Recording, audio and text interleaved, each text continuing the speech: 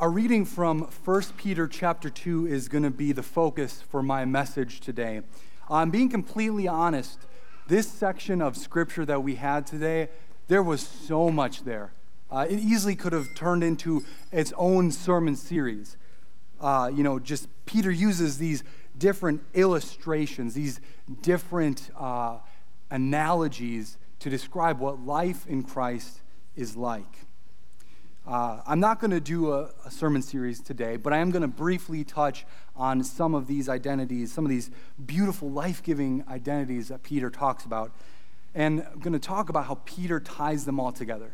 Because what Peter does here is an important message for Christians back when he was writing, but also still for us today. So in verse 5, he says that we are like living stones. It's kind of odd if you think about it, because stones indeed are not living. Like, I'm pretty sure that by third grade, maybe younger, you learn that. Maybe Peter missed that day of school, I don't know. But Peter uses something here that is not alive, a stone, and he shows the purpose and power of God working through them. Apart from Christ, we're not alive spiritually either. But in Christ, what was once dead, like a stone, is made alive. Then in verse 9, we see, this is just a great section. This is the meat of his message. Very powerful language here. And if you're ever feeling like you're not sure of your Christian identity, or you need a reminder of who you are, this is a great place to go. Peter says, you are a chosen people, a royal priesthood, a holy nation, a people for his own possession. As Christians, all these statements apply to us. God chose you. Maybe you know what it's like to be chosen last at recess, or to not be chosen for a job. Well, God chose you. God wants to be with you. Not because of anything that you've done or haven't done, but because of his love for you in Christ. You are royal. You are sons and daughters of the King of the universe. You have been given the best of everything by the King. You don't lack anything that you need. You are holy. You've been set apart by God to do things that he has for you to do. God has made you blameless. He has taken away all your sins through the work of Jesus. God has made you his own possession. You belong to God. You belong to him. Peter uses powerful language here to highlight and remind of our new and true identity in Christ. But then in verse 11, there's a shift. Peter had been talking about these amazing identities given in Christ, but then in verse 11 he says, I urge you as sojourners and exiles. Or I like how this says it, as aliens and strangers. Now this language is a callback in many ways to how God's people had been living through much of the Old Testament times. Until they entered into the promised land, they were sojourners. They were exile, or they were nomads. They didn't have their own land. And then later on in their history, they were exiles, being exiled by either the Babylonians or the Assyrians, being taken away from their own land. And so it's really interesting, this paradox that Peter sets up. On the one hand, you have these amazing identities given by Christ, chosen, holy, royal, God's own possession. But then on the other hand, he says that we are foreigners and sojourners. We don't have permanent residence here. This world isn't our home. And here is what Peter is getting at with this whole thing.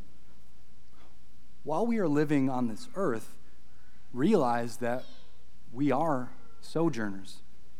We are foreigners. So live differently. Live in a way that, as Peter says in chapter 2, verse 9, proclaims the excellencies of him who has called you out of darkness and into his marvelous light. And that message has been God's purpose for his people ever since he made a covenant with Abraham back in Genesis. God's desire has always been twofold for his people: that they would know him, that they would find their identity being known and holy and chosen and royal, all those things that Peter lists before God, but also that they would live holy lives, lives set apart from the sinful ways of people around them. That's why Peter says in our reading that it's so important to keep your conduct honorable among those who don't know Jesus. You know, it's so important to have a life that is lived with good conduct, to live a holy life set apart. You know, I'm sure far too many of us have heard people outside the church pointing fingers at people inside the church, saying, "See, you guys are just a bunch of hypocrites. You say that we should do this or you should live differently, but you don't do that. You don't practice what you preach." When we who've been given new life by Christ, when we live like permanent residents here, rather than those who are passing through, who belong to heaven, we don't give a good witness. When we do that, we don't proclaim the excellencies of him who has called us out of darkness. A few weeks ago when I preached on Galatians, I said that what you do matters. And that's true. How you live also matters. There's a fairly well-known quote, maybe some of you have heard it, says, "Be careful how you live. You may be the only Bible some person ever reads." Some people may never open a Bible, but they will look at Christians and say, "I know all I need to know about Jesus based on how Christians live." How we live matters. It matters. All those things that Peter listed, those names, those new identities we've been given in Christ, they have changed us. With those identities, we are to proclaim the excellencies of God. Ever since the days of Abraham and Moses, God has called his people to live differently, to live holy lives. The word holy means set apart. God wants us to live lives set apart from the people who don't know him. And if you recall back in Old Testament times, the purpose of holy living was so that other nations would see how God's people lived and they would glorify God's name through them. The reason for holy living has always been to bring glory to God's name. You might be sitting there thinking, well, it seems like a pretty difficult task, Pastor Josh, to live holy. You'd be right.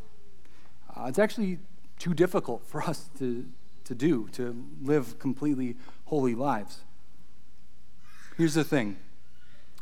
We proclaim the same grace and same mercy that we ourselves rely upon too. We tell others about the same thing that we need. And so with that, I want to move forward to 1 Peter chapter 3, verse 15, where Peter says, "But in your hearts, honor Christ the Lord as holy. Always be prepared to make a defense to anyone who asks you the reason for the hope that is in you. Yet do it with gentleness and respect." The reason for the hope that is in you. When we strive to live differently, when we strive to live holy lives, we need God's grace to do that. We need God's Holy Spirit to do that. And guess what? We're still going to fail. We're still going to fail to always live that holy lifestyle. But here's the thing. when we fail, when we sin, when we don't live how God wants us to, we seek the same grace and forgiveness that we want others to know about. We share the hope that we have, the hope that comes through Jesus and Jesus alone. We need the same exact forgiveness.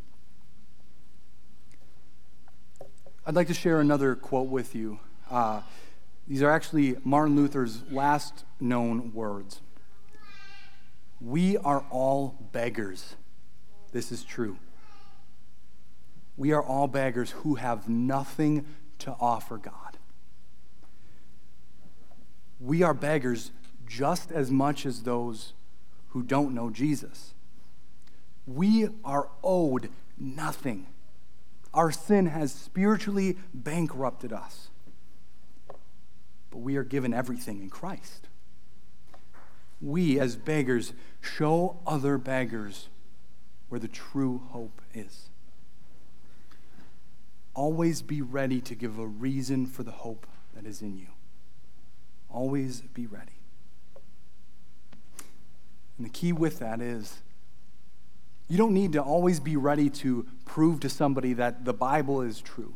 You don't need to be ready to prove to somebody that the earth isn't billions of years old or that we all evolved from something. You need to be ready to share the reason for the hope that you have.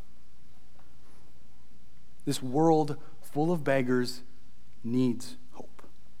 Hope that only Jesus can provide. So live according to those new identities that Peter listed, those new identities you have in Christ. Live according to the grace that Jesus has shown you. And always be prepared to share that hope you have with others. In Jesus' name, amen. Would you pray with me?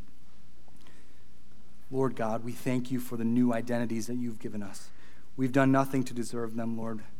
We thank you that, for your great grace and your great love through Jesus. Help us to be anchored in the fact that our home is not here. Our home is with you in heaven. Help us to live lives differently. Live lives set apart from those who don't know you so we can proclaim your excellencies and glorify your name, Lord. And give us grace when we fail, but help us to strive after that, Lord. We ask this in your name. Amen. We continue with our next song.